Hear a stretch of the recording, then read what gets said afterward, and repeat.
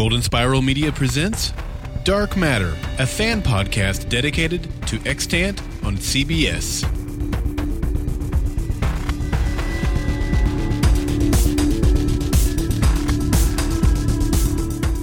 Each week, Mike and Dave explore the mysteries, characters, and drama that unfold on Extant, and they want to hear from you too. Send in your thoughts by calling 304-837-2278 or visiting goldenspiralmedia.com/feedback. Now, here are your hosts, Mike and Dave.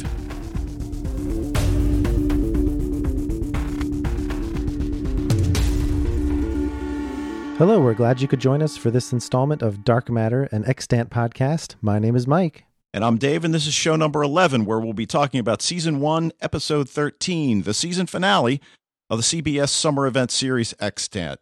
And this episode is entitled Ascension, and it aired on September 17th, 2014.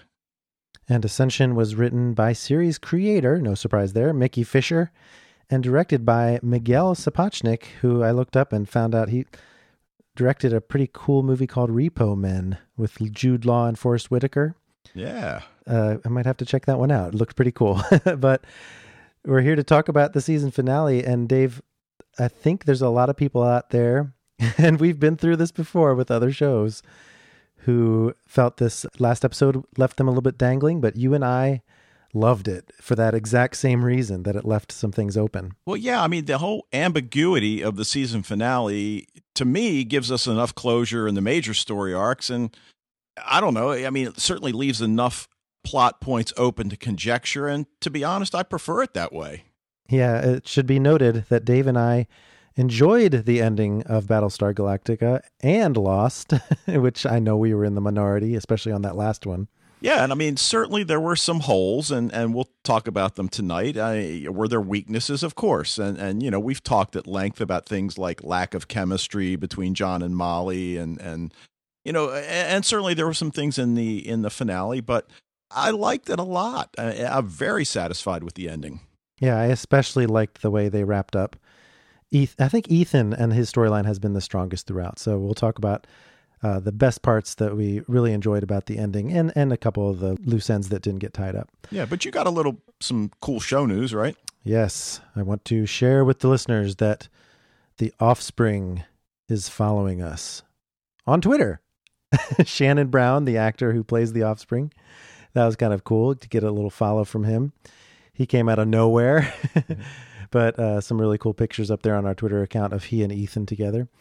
And Twitter was a lively scene for Extant. I have to say, I really enjoyed it, and I'm going to miss the banter back and forth. I mean, some of the over-the-top reactions to the times when Molly was in danger. Molly, you in danger, girl. That's just something I will miss. But there was a couple things that were pointed out to us on Twitter, Dave. There was an actress named Larisa Oleynik in this episode. She played one of the ISEA folks who was talking about the cool new suit that Molly was going to get to wear. And Larisa Oleynik is the actress from a Nickelodeon show called The Secret World of Alex Mack. And this was pointed out to us by both Mike Gorham and Corey Finneran. And you had seen her on some other show, right? Well, I saw her in a movie, 10 Things I Hate About You, which was an update of Shakespeare's Taming of the Shrew. Of course, she was about 15 years younger then. And to be quite honest, even when you showed me her picture today, I didn't recognize her. But then, you know, did the Google image and, oh, yeah, her. Yeah, that's apparently a sci-fi show that's very nostalgic for some folks who grew up in the 90s. That's a little bit after our Dave and I's childhood. But another thing from Twitter, I'm just going with Twitter news this week. I forgot to mention something in our listener feedback, or perhaps here at the show news segment, an interaction that happened on Twitter with Alan, who mentioned something that we didn't notice about an episode two weeks ago, where how did John trick Yasumoto into thinking he had stolen the final vial of the asteroid goo. And it turned out, I should have noticed, he said it was the honey from John's tea. And they did zoom in on the honey very clearly so that they used the honey as the substitute. Now, whether or not John had the actual vial or the fake vial, we'll never know. But I just wanted to acknowledge Alan. He also hashed through with me the timeline for this show, because Yasumoto mentioned it was 25 years to find the asteroid and another 29 before landing on the moon. And if you use 1969 as your mark and 140 years total, that puts this show around 2055, and the mine accident itself that Yasumoto was involved in at around 1915. And I feel like that fits nicely. Yeah, absolutely. Now, the other interesting thing had to do with the ratings. And to say we were concerned that the ratings for last week fell off by about 1 million would probably be not true, because we knew we were going to get the finale. And, you know, we're under no illusions that there certainly might not be a season 2 anyway. But the rebound to 5.44 million viewers pretty much puts us back to normal. And we did have a 1.1 share in the 18 to 49 demo, which really is the highest we've seen since episode 4. So, you know, finished, to say strong, you know, finished where it'd been. And to be quite honest, since we've been podcasting a little over 2 years, you rarely see a show that is as steady as Extant was. Yeah, it didn't fall off altogether. It found its niche audience and it stayed there. Yeah. So, yeah, we're hoping for a season 2. We are not necessarily optimistic in that regard, but you never know what can happen. And certainly if this is the ending that we're left with, I would be perfectly happy. Yeah, me too. So let's go ahead and get started on our Dark Matter episode discussion.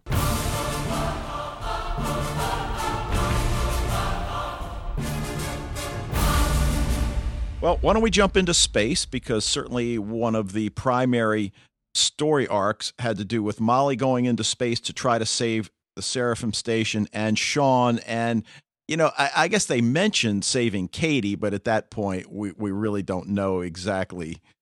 Is this real Katie? Is this right, alien Katie? They just don't know that yet down on the ground. Right. And you know, Molly was really reluctant to go into space. And I guess you understand it, because she's been torn the whole time about leaving her family. And again, going into these 13-month missions. Of course, this wasn't going to be a 13-month mission, but, you know, her marriage is in a bad place anyway. Yes.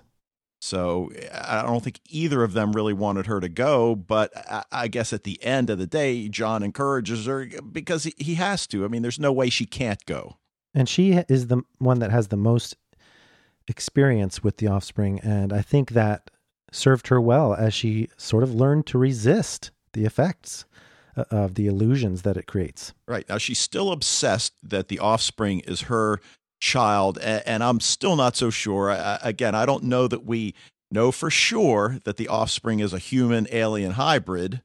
Well, the only indication we get, I think, from both the offspring and the fake Katie, who we find out is an actual second hybrid, or a second offspring, if you will, is the fact that they do seem to be confined to their corporeal bodies, because they can be trapped in certain areas of the Seraphim and the ISEA building. Until they start making the glass shake. Yeah, that's right.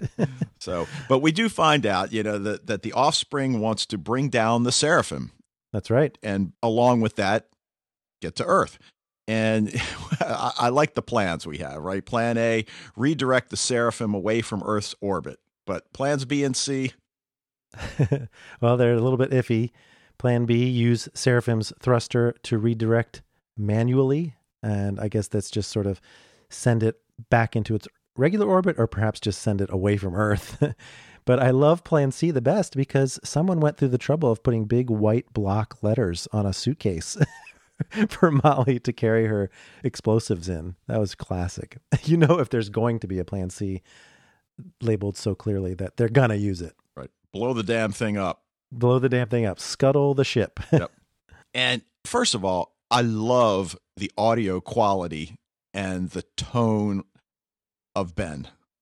Oh, really? Oh, yeah. Oh, I just the love inflections. It. Yes. But you know, his speech in this episode, I mean, you and I were talking about this at work today, that he was so focused on the low probability of the mission succeeding that, you know, it's almost as if, wouldn't they have programmed into him that, you know, the astronauts don't want to hear that. You don't have to reiterate it over and over again. And I loved Molly, who just told him, Ben, shut up. You're skating on thin ice, buddy. Right. But it's foreshadowing, isn't it? Yeah. Later on, Ben's misgivings here at the very beginning of the episode show that he's got a decision-making algorithm, I guess you could say, that's going to lead him to certain decisions that are even more Skynet-like than we were worried about Ethan becoming. Yeah, absolutely. And, I did like the scene in Mission Control. I mean, Ryan Jackson, maybe a bit over the top with his pre-launch speech, but I still liked it, and if you're the praying type, say a prayer for Dr. Woods. If you're superstitious, cross your fingers, throw a pinch of salt. And if you don't believe in anything, believe in her. And okay. I did like the last part. I think that's cool. Well, yeah. And corny, tacky. I don't know. I guess what I really liked about Jackson was that, number one, his character came out of nowhere. Right. And he really seems to have a grasp on how to handle perhaps the most perilous mission in human history. Well, especially think of how close they got to executing Plan B. Yeah.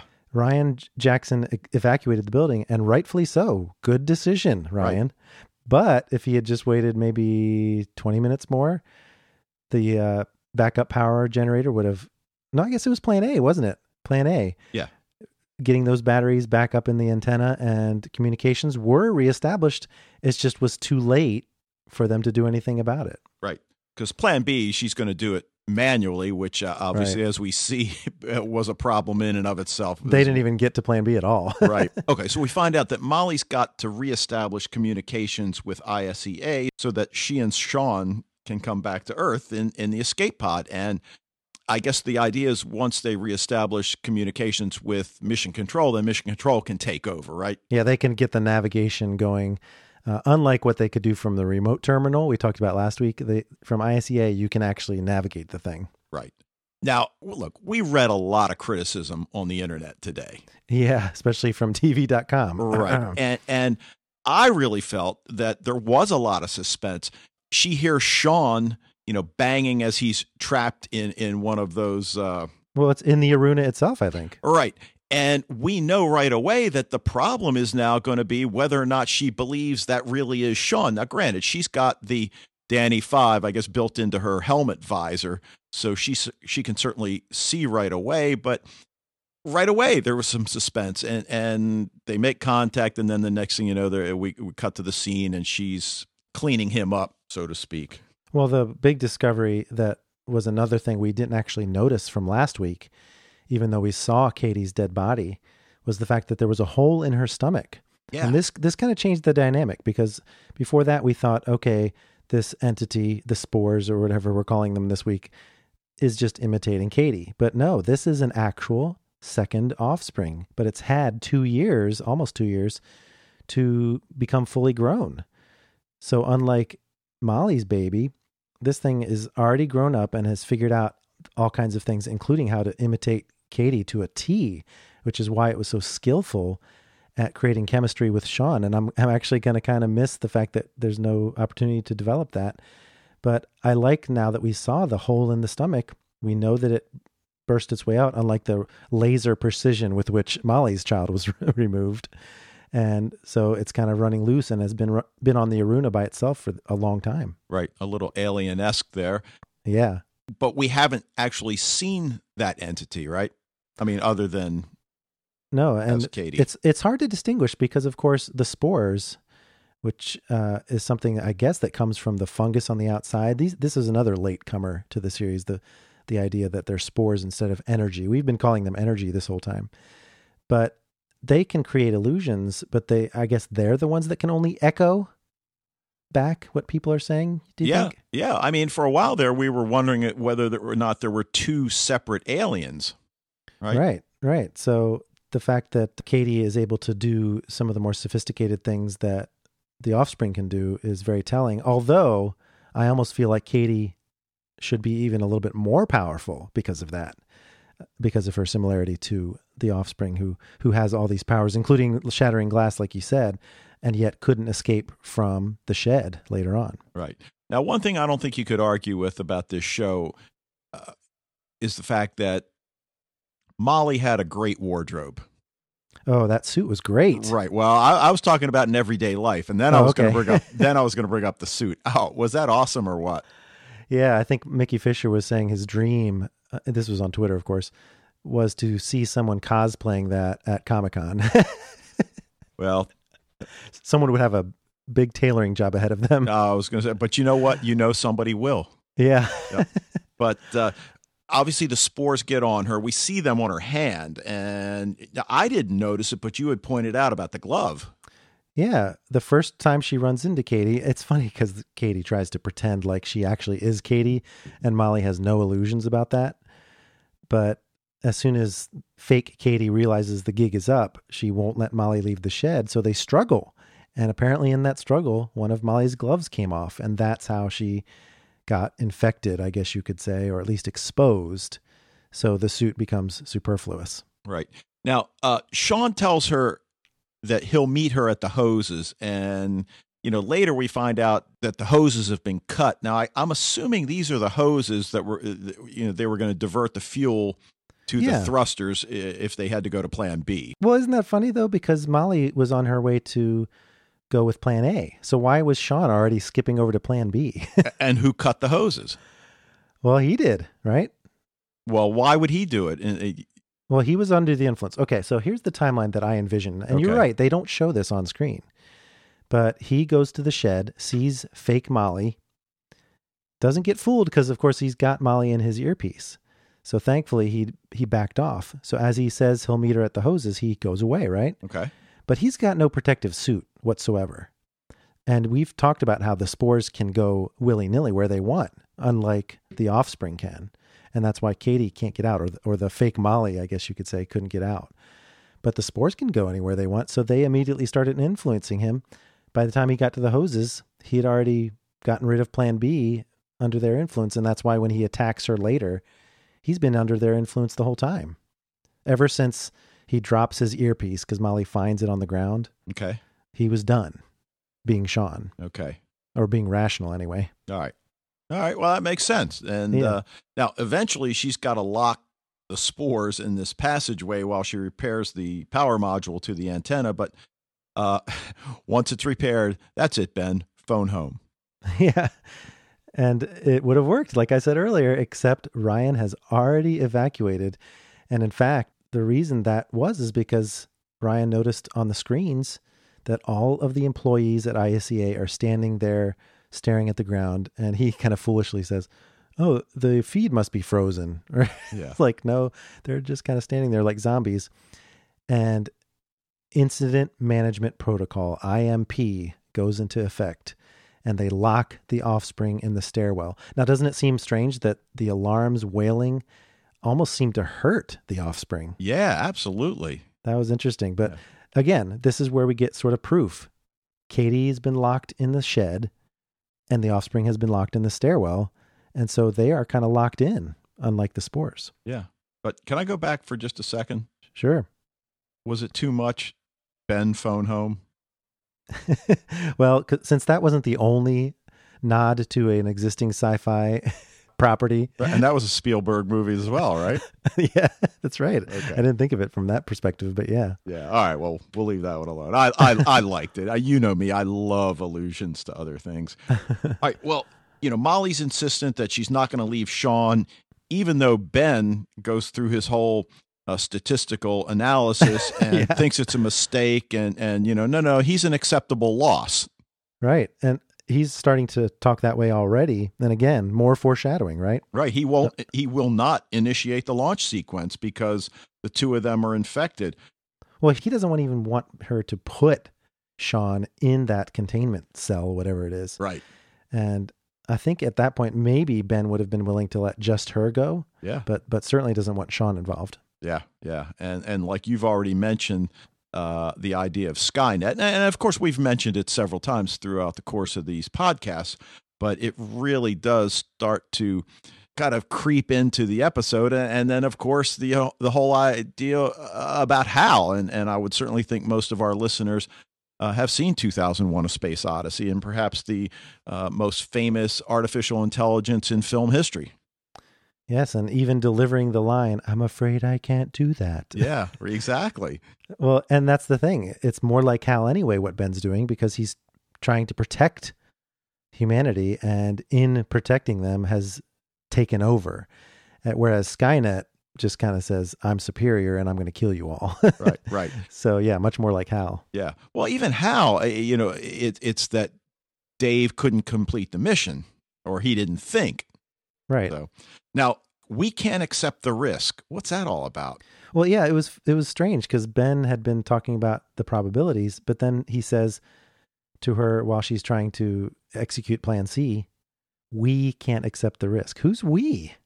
Ben? Yeah. Are you speaking on behalf of the ISEA now? I mean, what? Or are you speaking on behalf of artificial intelligences everywhere? The singularity. Right. Now, obviously, one of the major storylines going through this episode has to do with Ethan, and we can't forget that Ethan's got that bomb that Odin placed in his chest cavity. And, we talked all along about whether or not these two storylines were going to converge, and of course they do tonight. So we'll just kind of finish this off a little bit here. That Ethan, comes into the picture. Well, maybe we should... No, let's do it. Okay. We finish up with Ethan. We'll go back and talk about Ethan's lead into helping everybody and sort of combine it all together. But at this point in Molly's story, Ethan comes in to help her with her problem with Ben, because he's, of course, reestablished connection with the Seraphim through all the things we'll talk about, the decision-making that John and Ryan went through.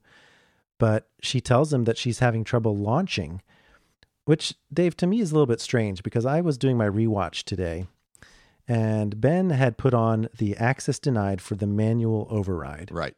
As soon as Ethan calls and says, "Mom," we see a little light that says access allowed. Right. Now, I guess I thought that perhaps Ethan did something from his end, because he even says he can override Ben. Right. And I thought that, okay, he's given her back the manual override. And she then goes on to say that she still can't control it. So I don't know if she just didn't notice that light. Yeah. But obviously Ethan has to do some other things that override not just that manual override part, but also the virus protocol that I guess prevents them from coming back as well. So instead of Molly telling him that, "Hey, can you help me out here?"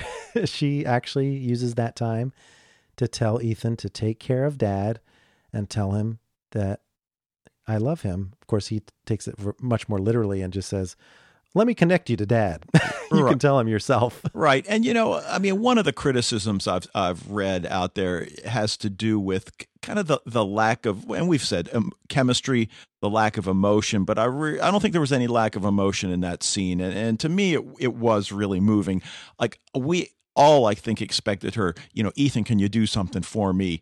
And we're thinking it's going to be something on the computer end to help her, but no, it's just like you said, it's basically saying goodbye.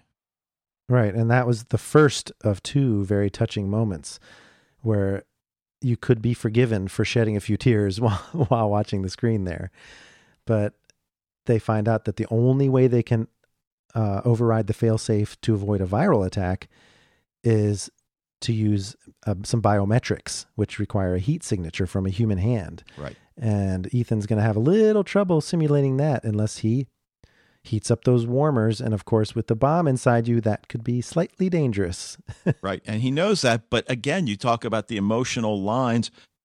"I think this is my purpose." Oh, that was much more emotional for me, actually. Yeah. And I guess we ask ourselves, does he know that he's going to die? And I guess we do. He does know. Yeah, I think he does. And he's come a long way from just the conversations that he's had with his father in this one episode. I think the big one that we'll talk about later is you've got to take a leap of faith. And here at the end, Ethan has taken a leap of faith to not only help his mother, but also reach out to the offspring as well. Right. And that was really an interesting dynamic between the two boys. Yeah. And just the fact that he's had such a difficult time coming to terms with the fact that, does Mom love him more? Yeah. And he has to reconcile the fact that she considers him her son and has some kind of empathy for this alien being that's quite destructive. And he's willing to buy into it. Right. But then we have to go back. The machine is worried that his mother loves the other one more. And again, obviously, a lot of what this show has been about is what does it mean to be human? And, I think it just really came out there. And he tells her, the other boy's here now, and I know he's your son. I won't hurt him again. Yeah, like he did when he threw the ball through the glass. Right, although I'm not sure how much he hurt him at that point. Well, he cut his hand or something. Yeah. Now, Ethan's able to free the escape pod, and we see Molly get away. The Seraphim explosions begin, and, I didn't need any special effects there. I thought the way they showed the Seraphim exploding was fine. That's all I needed to see. Yeah, I liked it. That one and the rocket taking off exactly were really cool visual effects. Yeah. Well, the boys have another stare down, and like we said, Ethan seems to know instinctively he's going to explode. Right, raising his heat core was too much for the honey bomb. Yeah, and then he tells the offspring to run. That was so great, and this is the key moment for those people who are saying that they're left too much hanging, because you have to draw your conclusions from what Ethan did here. Telling the offspring to run, I think you should run now, very calmly. And he does. Yeah. And I guess you could argue, well, he couldn't have gotten away fast enough to avoid whatever. Well, especially since, and this is going to come into play when we talk about the very final scene, the 5 days later scene. And that is that what happened there, because we didn't see the explosion. I'm sorry, but if you go back, he says run, he shouts run, the offspring barely gets moving, and the scene cuts. No explosion and no departed offspring. So I think there's some questions there. Yeah, I know what you're saying, but I guess then I go back to the scene in the lab with Julie, Charlie, and John, and they're looking at his biometrics on the screen, and you see basically, everything going dark. And then the whole image just disappears, right? Yeah, that's true. And I personally believe that there was an explosion. I just think there might be more to it than what we saw. Right. See, I just like the way they show, to show the explosion. Well, that's obvious. Like, duh. I mean, to do it the other way. I just really like the way they did it, because you watch Julie, Charlie, and John, and they're secretly horrified at what they're seeing, and none of them says a word. Except Julie just says, John. Right. Yeah. And then you see it just disappear. So, all right, well, obviously the other storyline, Ethan, the bomb, and the offspring. Yeah, let's rewind here a little bit. Yeah. And, Ethan asks Molly why she feels differently about the offspring as her child when compared to him. And John's trying to explain it as a difficulty of processing. And I guess to a certain extent, that's true, just as any human child has difficulty processing certain things that he or she might see. Well, especially since I think you can go across this whole season. This is why Ethan is the best part of this series. You could probably go back to each thing that Ethan does and ascribe it to one phrase that one of the humans said that he took either literally or interpreted in his own way. And if he doesn't get that input, then yeah, he has trouble processing it. But he's going to take a lot of things at face value. For example, all the stuff that Odin told him, because he used true statements in his deception and stuff like that. So Ethan is really someone who has a completely different thought process than to what you and I have. Right. Now, thought processes that confused me, and I guess one of the weaknesses that I feel in the episode really has to do with John and his reaction. Look, he knows that Odin planted the bomb, right? Yep. Well, he's not certain about it. That's why he wants to open him up and find out. Right. Because he thinks maybe it's possible that just his programming was changed. Right. But once he opens him up and he sees the sticky bomb, just I don't know if it's fair to say cavalier attitude, but I do think it is, that you got to bring the bomb squad in. Yeah, they wanted to bring the bomb squad even before he opened up Ethan, but certainly afterwards, you're going to have to take extreme measures. But he's afraid, and I think legitimately so, that the bomb squad is going to do a controlled explosion. They're not going to care about Ethan as a person. They're going to think of it as property that's expendable, in order to save lives, they're just going to put him in a big giant lead case and fire it off. Yeah. Well, I mean, a wise man once said the needs of the many outweigh the needs of the few, the needs of the one. And, well, yeah, that's true. And I don't think John saw that film. Yeah, exactly. But it's also the precursor to this idea was with the police officers on the island. Yeah. And I think that's true. The way that the police officers acted when his son was lost, big deal. It's a robot. So I think it's justified the way he feels. But you think that he should have called in the bomb squad even so? Yeah, sure. I mean, you got to go past that. And even Julie, look, I mean, we've watched Julie really feel emotionally left out of Ethan's development. And, here she at least recognizes it, that I know he's your son and we love him too, but you're putting other people at risk.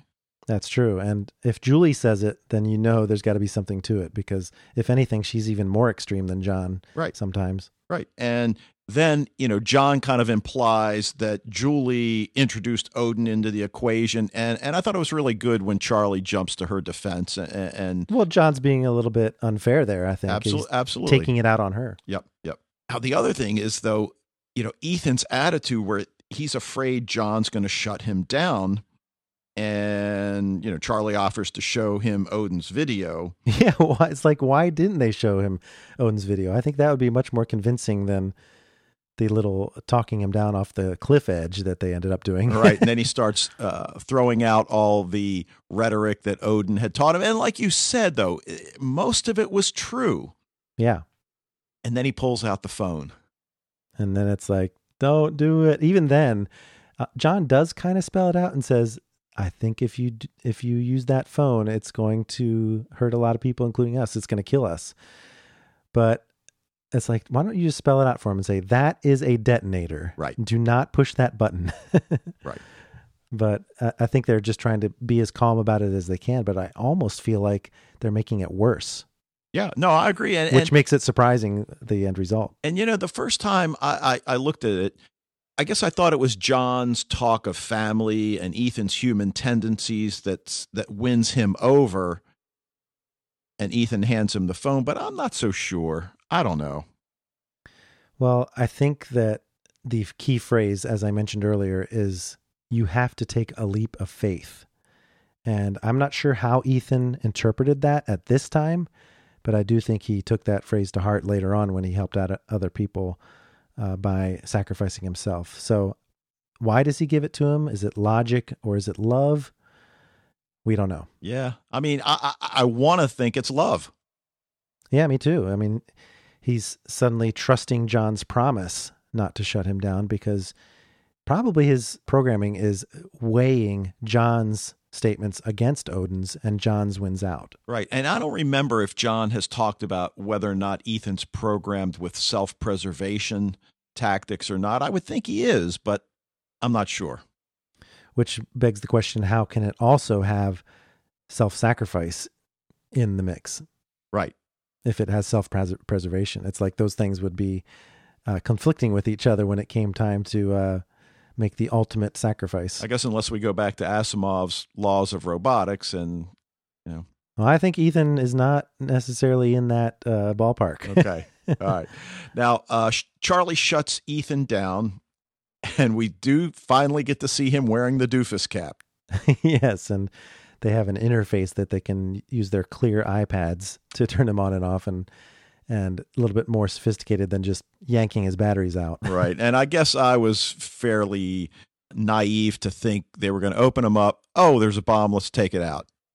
Yeah, it's true. I thought that too. I was like, how are they going to call in the bomb squad to cut the red wire when there is no wire? But good old Kern comes in for a final appearance, and he's one of many characters that we haven't seen in a while, and it's good to see him. I wish we had seen some of the other ones, but at least we got to see Kern. Yeah. Now, the other, I'm going to call it a flaw, and that the whole idea that they can't back up Ethan's program seems absurd. Well, I think it seems absurd to Kern. I mean, obviously, this honey bomb is permanently attached. It's highly unstable. There's nothing they can do. So why don't you call the bomb squad? Isn't his program backed up somewhere? I mean, we could just put him in a new body, right? But their explanation here is that Ethan's growth, his unexplained growth, and we, by the way, still have no explanation for that. Right. But it's outpaced their technology. So all the stuff that he's been going through, they haven't been able to figure out a storage method for some of the things he's been going through. And I'll buy that. I don't know. I feel like that's okay. Well, if they don't have a hard drive big enough? Yeah, maybe it's just too many terabytes. I don't know. All right. Well, anyway, after we get the update from Ryan Jackson, John explains to Ethan what the offspring is able to do. And after thinking about it, Ethan tells John, well, I'm not human. He can't affect me. Let me do it. And Ryan Jackson's initially reluctant to let him do it. But I guess what I really liked about Ryan Jackson's character is that he quickly makes that decision. This is really our only shot. Let's do it. Yeah. And it's convenient that Ryan has done the evacuation at this point, so he can actually come over to Yasumoto Tower and talk this through with John and Ethan. Otherwise, it would be completely unbelievable that he would leave ISEA in the middle of a crisis. Right. But there was an earlier conversation, too, between John and Ethan when he's trying to figure out whether to involve Ethan in the first place. And Ethan is apologizing about getting mad at Molly. He's worried that Molly doesn't love him. And Ethan asks if his mother is going to die based on what's happening and them asking for his intervention. But it almost as though he starts out at this point in the episode fearing for his own mortality. And I'm wondering if that's the case because, of course, later on he does sacrifice himself, but he looked really worried that he might die because they couldn't take the bomb out. Right. And do we know whether or not Ethan knows that he can't be backed up? Because, yeah, he does. He says it. Oh, that's right. He says it straight up that I thought you couldn't do that. And he said, well, we have to leave the bomb in there until we can figure out a way. That's right. And that's what John thinks they're going to do until the whole plan comes out from Ryan. And John realizes that this is at least is something that Ethan can do. In fact, Ethan is one that suggests it. He tells John that he's different and shouldn't be affected. My brain's not like that. Yeah. So kudos to both John and Ryan for allowing a child, albeit a super genius Android child who you can download building schematics and access codes to. Right. But he's going to have to type in the codes by hand. No, I'm not. Right. All right. Well, again, we've talked about some of the emotional scenes, that scene where John and Ethan are hugging just before he goes off on his scooter, which was a pretty cool touch. Why didn't they bring back the bike? Yeah, good point. But just watching how tightly Ethan seemed to be hugging John, I just was really touching. Yeah, it is an intensity of emotion you wouldn't expect from an android. Right. Dad, trust me. Yeah, he seems to be eerily calm about it, actually, and happy to be going off on his scooter, zooming down the hallways with the alarms going off. And pretty cool trick how he sees the offspring and just sort of locks the door and then goes on his merry way. Right. And this comes on the heels of Ethan having to trust his father to reboot him. Yeah. After shutting him down. So again, I really like that. Well, we quickly have that showdown between Ethan and the offspring. And I think we foolishly thought that the glass was going to keep them apart. Of course, it starts shaking violently. Ethan runs away. And we now see that the offspring has this one superpower we didn't really think about.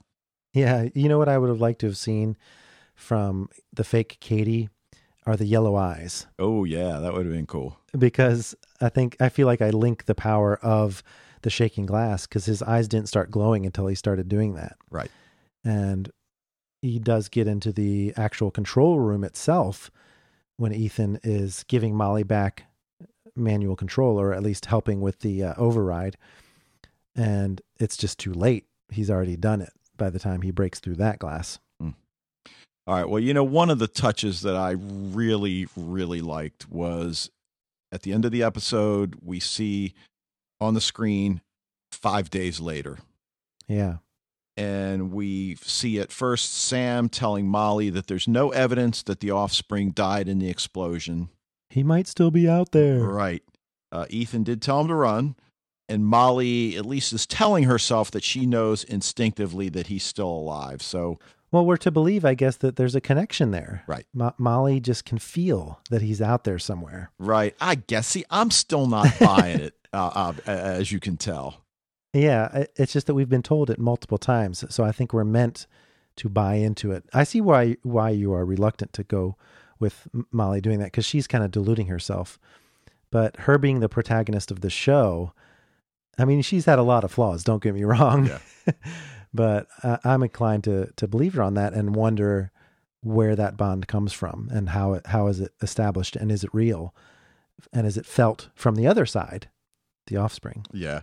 Now, I'm not usually big on voiceovers, but I thought the voiceover here was pretty good.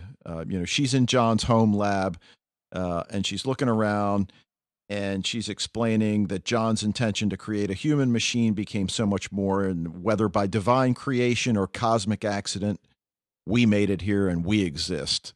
So is she implying that the artificial intelligence is the next step? That's a good question, because of course the end result seems to imply that Ethan is going to become perhaps a benevolent overlord. I have no idea, but if he's the next step, then I think he took a really big first step here at the end. Yeah, yeah. Then we flash over to the Yasumoto Towers lab, and Charlie and Julie are shutting down the monitors, and I'm not sure why they waited 5 days to shut them all down, but that's okay. All right. And, staring wistfully at faces. I assumed these were faces to be used in the next physical body for Ethan as he gets older, I guess. Possibly, yeah. And what if maybe 5 days later is, Yasumoto's dead, we assume, because he only had 8 days left. Right. And so 5 days would be at least part of that, and some time and space as well. So maybe they've run out of funding, and this is the end of the lab, not just the screens that they're shutting down. Right. Now, that could be. Suddenly, Ethan's monitor comes alive, and we hear Ethan's voice ask, "Mom?" Yeah, and then she goes in to tell John, but she doesn't have to do that, because guess what? The same image is on every last monitor in the house, every last picture, every last mirror, anything that's a interactive surface. Right. And yeah, I mean, I think that's so clear. We don't even need to talk about what that means. All right. Just kidding. We'll let the podcast be just like the show. Draw your own conclusions. Yeah. But I don't know. I mean, obviously he doesn't have a corporeal body at this point, at least that we know of, but has he been saved? Right. I mean, we were worried about having him backed up, but clearly somebody backed him up. Yeah, that's where the question becomes, how did this happen and why? And the episode ended, right? On Wednesday, I'm sitting there doing the live tweet. Suddenly, I'm thinking, how do I feel about this? And I think I had that moment that a lot of people had where I'm like, is that enough? But then I had some light bulbs go on. And this is where the genius of this ending comes into play, because the audience starts drawing their own conclusions. And mine, and you can take this or leave it, is that the interaction between the offspring and Ethan was something where Ethan was being generous to the offspring, and the offspring realized it. He was giving him a chance to run, showing him mercy, and in return for that, the architect of eternal life, and those are Yasumoto's words, gave Ethan a form of android afterlife. Yeah. So do you think I'm right, or do you have a completely different theory? No, absolutely no. I think that I absolutely think you're right. And that scene there at the end, I guess the actual final scene where we see the offspring walking alone at night. He's on a bridge, right? Yeah, just walking along and assuming that this is also 5 days later. Right. And this couple stops, asks if they can help. I was a little surprised he just got in their car. Yeah. I mean, no glowing eyes or anything. Right. And what? And then the car just drives away. Well, because, they could have gone for that cheap trick. They could have gone for the look at the camera, eyes glow, freeze frame, and credits. Right. But they didn't go for that because they want us to think, okay, is he good or is he bad? Right. And I think if we accept your theory, which I definitely agree with, then he at least did a good thing. Whether or not he's actually good, we don't know. And that's obviously one of the questions we have to address about the motives of the aliens. Well, especially since they might be different. The offspring might be different. I think he showed some trepidation with Molly last week about their coming, and he seemed like he didn't necessarily want to go along with it. But he had no choice but to go along with it, which is why he helped them out in trying to stop Molly in this episode. So what are the motives of this alien spores? Are they just trying to propagate? Are they trying to survive? Are we talking about a potential extinction for them that can only be saved by them coming to Earth to feed, as it were? Right. That's the only thing I can think. Right. And do we really have evidence that they are hostile? Or are their actions merely survival tactics? But that also begs the question, what have they been doing before now to sustain themselves? Right. Were they living on the yellow goo the same way Yasumoto did in the mines, perhaps? Yeah. And now they actually have a real meal? Right. Now, you had a question about Molly, right? Yeah. Well, I was wondering why she was able to plant all those charges for Plan C without any interference from Katie. It seemed to imply that she was able to power through the illusions, and she's learned to resist it. And that's what she tells Ben. The reason I'm taking Sean home with me is, listen, I was able to resist it, so maybe he can too. I was infected with the spores, but that can't be a reason for not letting us go back to Earth. Right. And so has she really developed a method for resisting the spores? Or she's had enough experience now. Maybe it's true. Maybe she has developed some sort of mental fortitude or just a trick of the mind to realize that it's not real and overcome it. Right. I think maybe that is what she did. Yeah. Yeah. We talked about how the offspring survived the explosion because even though he ran, he couldn't have run very far. That's right. Is the offspring responsible for Ethan's consciousness surviving? I agree with you. I think definitely is. Well, except, see, now it's easy for us to say that because all along we've been saying that the offspring, or one of the theories was that the offspring was responsible for Ethan's accelerated pace of learning as well. And I don't know that turned out to be the case. Right. I'm not sure there's any evidence for that. I think just, John thought he had it under control and he didn't. And I think Ethan stumbled across the secret to, life on his own. His programming was taking on a life of its own in that sense. Right. Now, in that ending scene with Molly and Sam, Sam says that, we don't see any evidence that he didn't survive the explosion. But what about Ethan? Right. Did they pull some scraps of plastic out? Yeah. Of the wreckage? Right.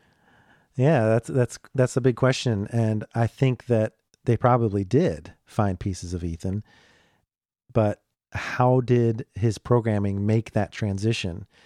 It's strange because we talk about how the offspring was not able to affect Ethan, and that's why they sent him into the ISEA. So the idea that the offspring could then affect an android brain enough to save it and put it everywhere kind of denies the fact that it wasn't able to control it in a bad way. So why would it be able to control it in a good way? Right. But that's still what I'm willing to believe because I want to believe the best of this ending. So, well, why don't we leave it there? Yeah, and I guess we don't have to do predictions this week, right? No. So we won't do that. We'll just skip. What's that? I predict there will not be a season 2. That's the prediction. Yes. All right. Well, we actually have a lot of listener feedback anyway, so we want to give them a chance to fit themselves in here as well. So let's move into our Dark Matter Chatter segment. And we'll start with a new feedbacker, as whatever you want to call it. Sticklegs74. He or she says, just found your show today. Loved it. And he's got a couple different points. First, 4 episodes ago, Dr. Mason called it when he told Molly they didn't have to look for aliens as they had already been to Earth. He studied microfossils and meteorites that had biomarkers of terrestrial bacteria. So is the fungus outside the spaceship related to Dr. Mason's find? If the fungus remains outside the ship, it should burn up once it re-enters the atmosphere. Yeah, that's what I was thinking too, but I guess the idea was that once the spores hit the Earth's atmosphere, they disperse and go everywhere, right? Well, that's the impression I got. Yeah, so we'll have to go with that particular thing. I'm willing to suspend my disbelief there. Stickleg's second point, the offspring could get inside the head and heart of anyone he wanted to manipulate, and he is aware of their disappointments in life. How did he learn he could use this lure of seeing a dead loved one as a tool?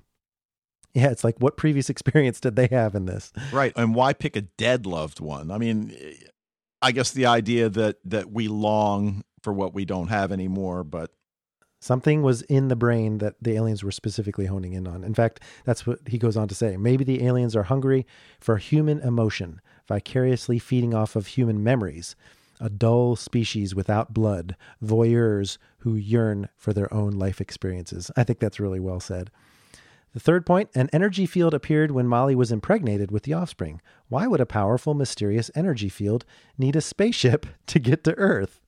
Especially if it was the source of the gooey gold elixir of immortality. And that goes back to what I said earlier, Dave. We have to stop thinking of it as energy now, because now it's been shown to be fungus spores. Right. And fourth, the offspring tells Molly they had to survive. Did he mean he and Molly, or did he mean his species? The offspring seemed very bewildered by his own blood.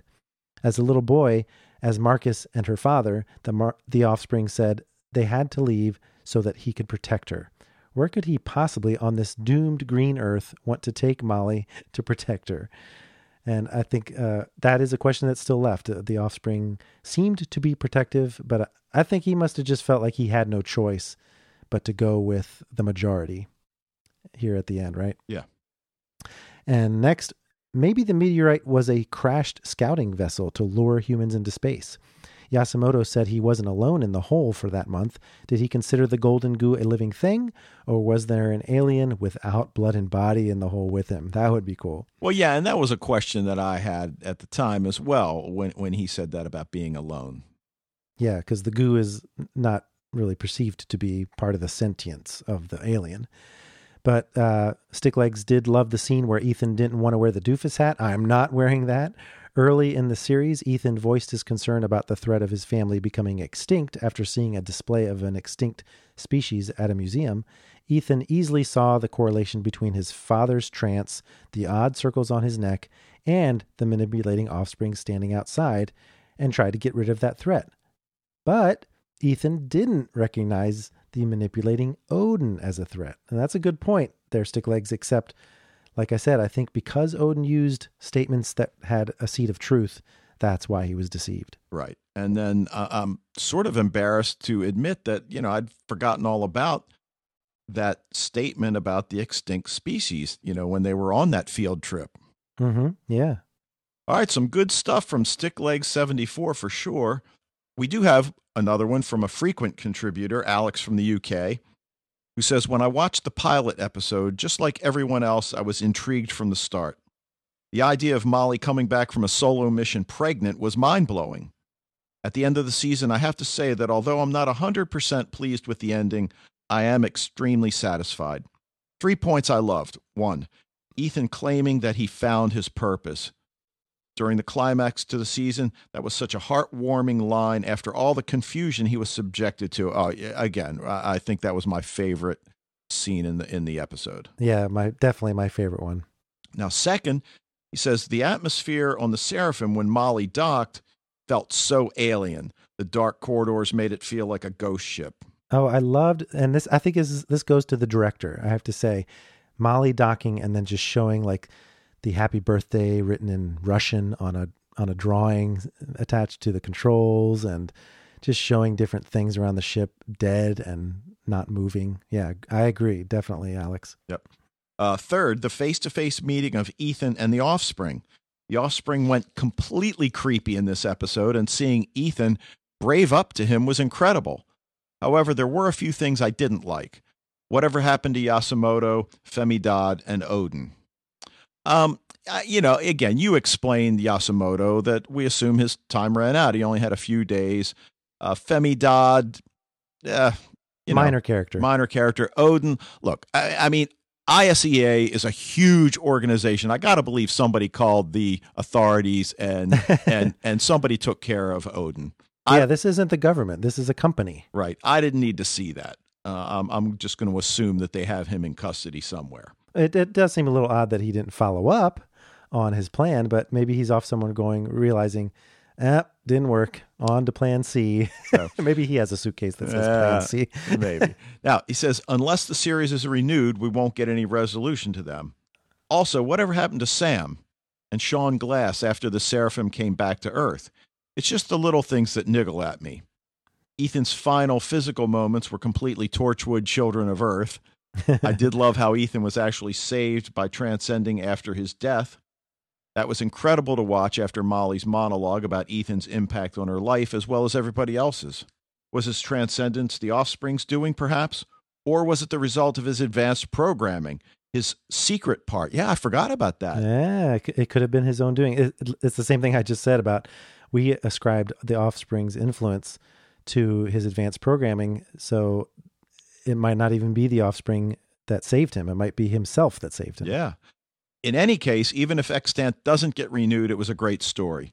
It took all the typical sci-fi tropes and crafted them into something new, which I loved.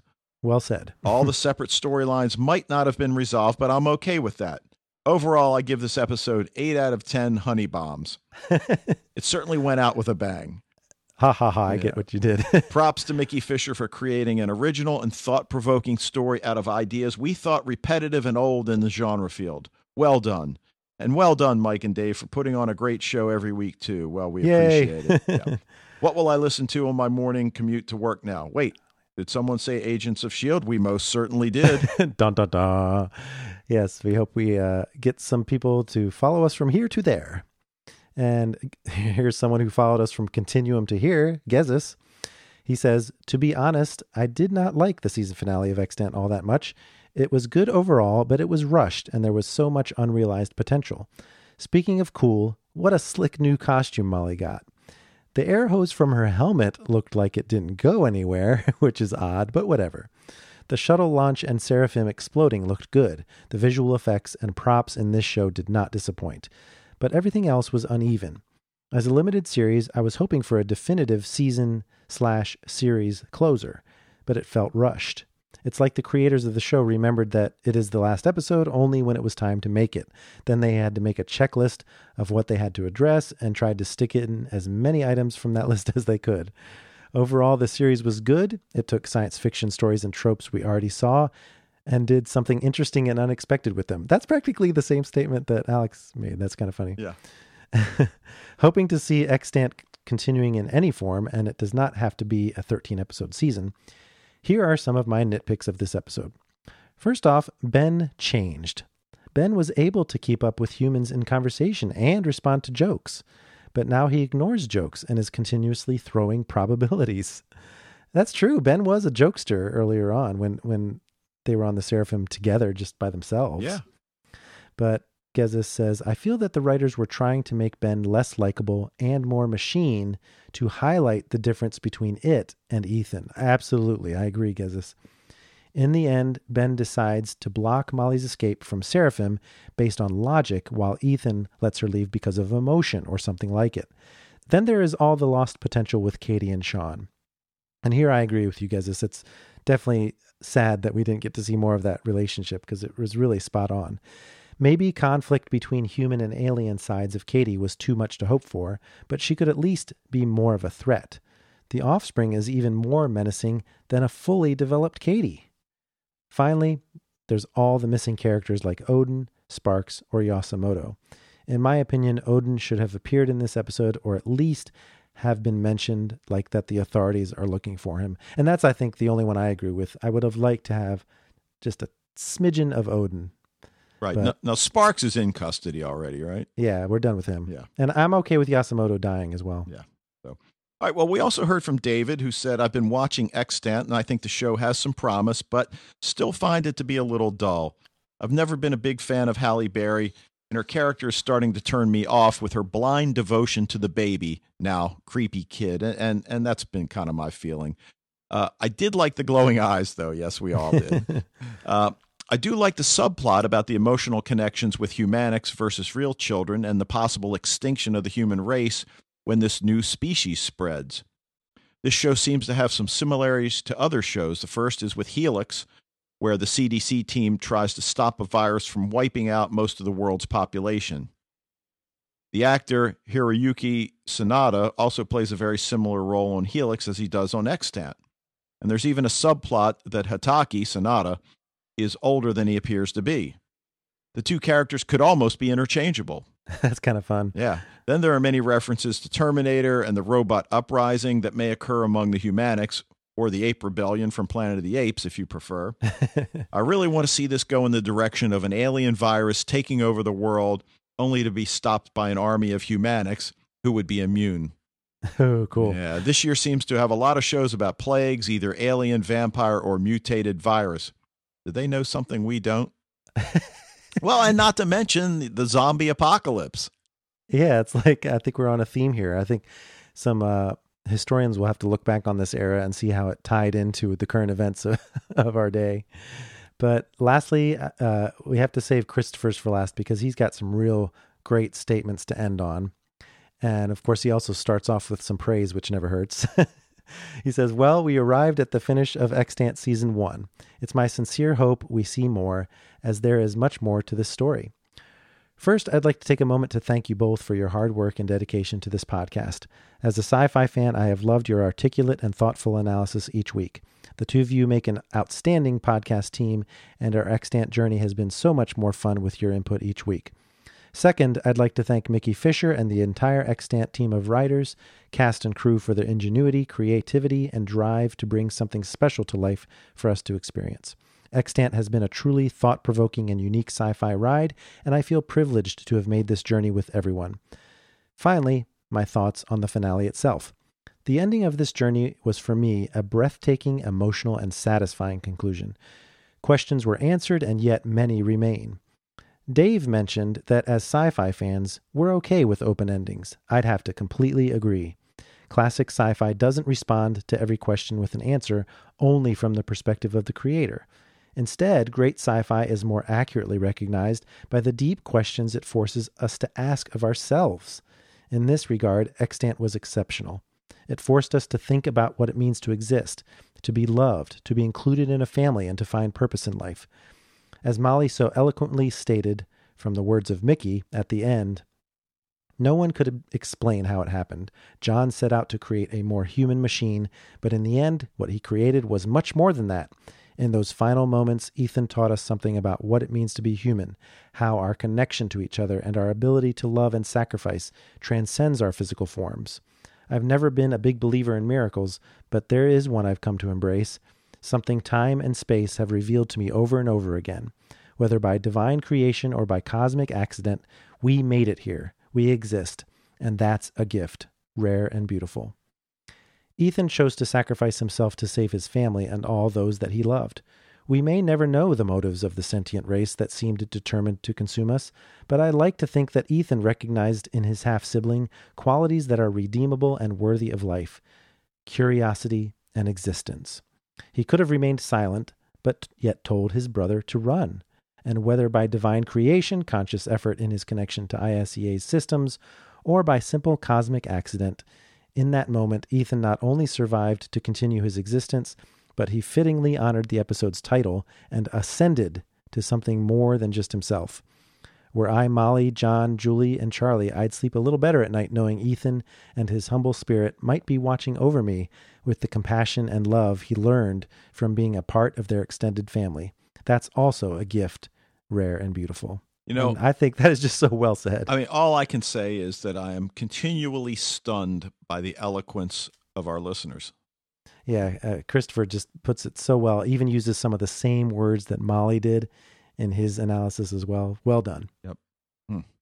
But what a way to... well, you know, and as we consider whether or not there will ever be a season 2, one of the things I was thinking about, can we have an Extant season 2 without Molly and without John and with... I think you asked me this question at work, and I answered, I think we can. Yeah, I think we can also. And it might be something 10 years later.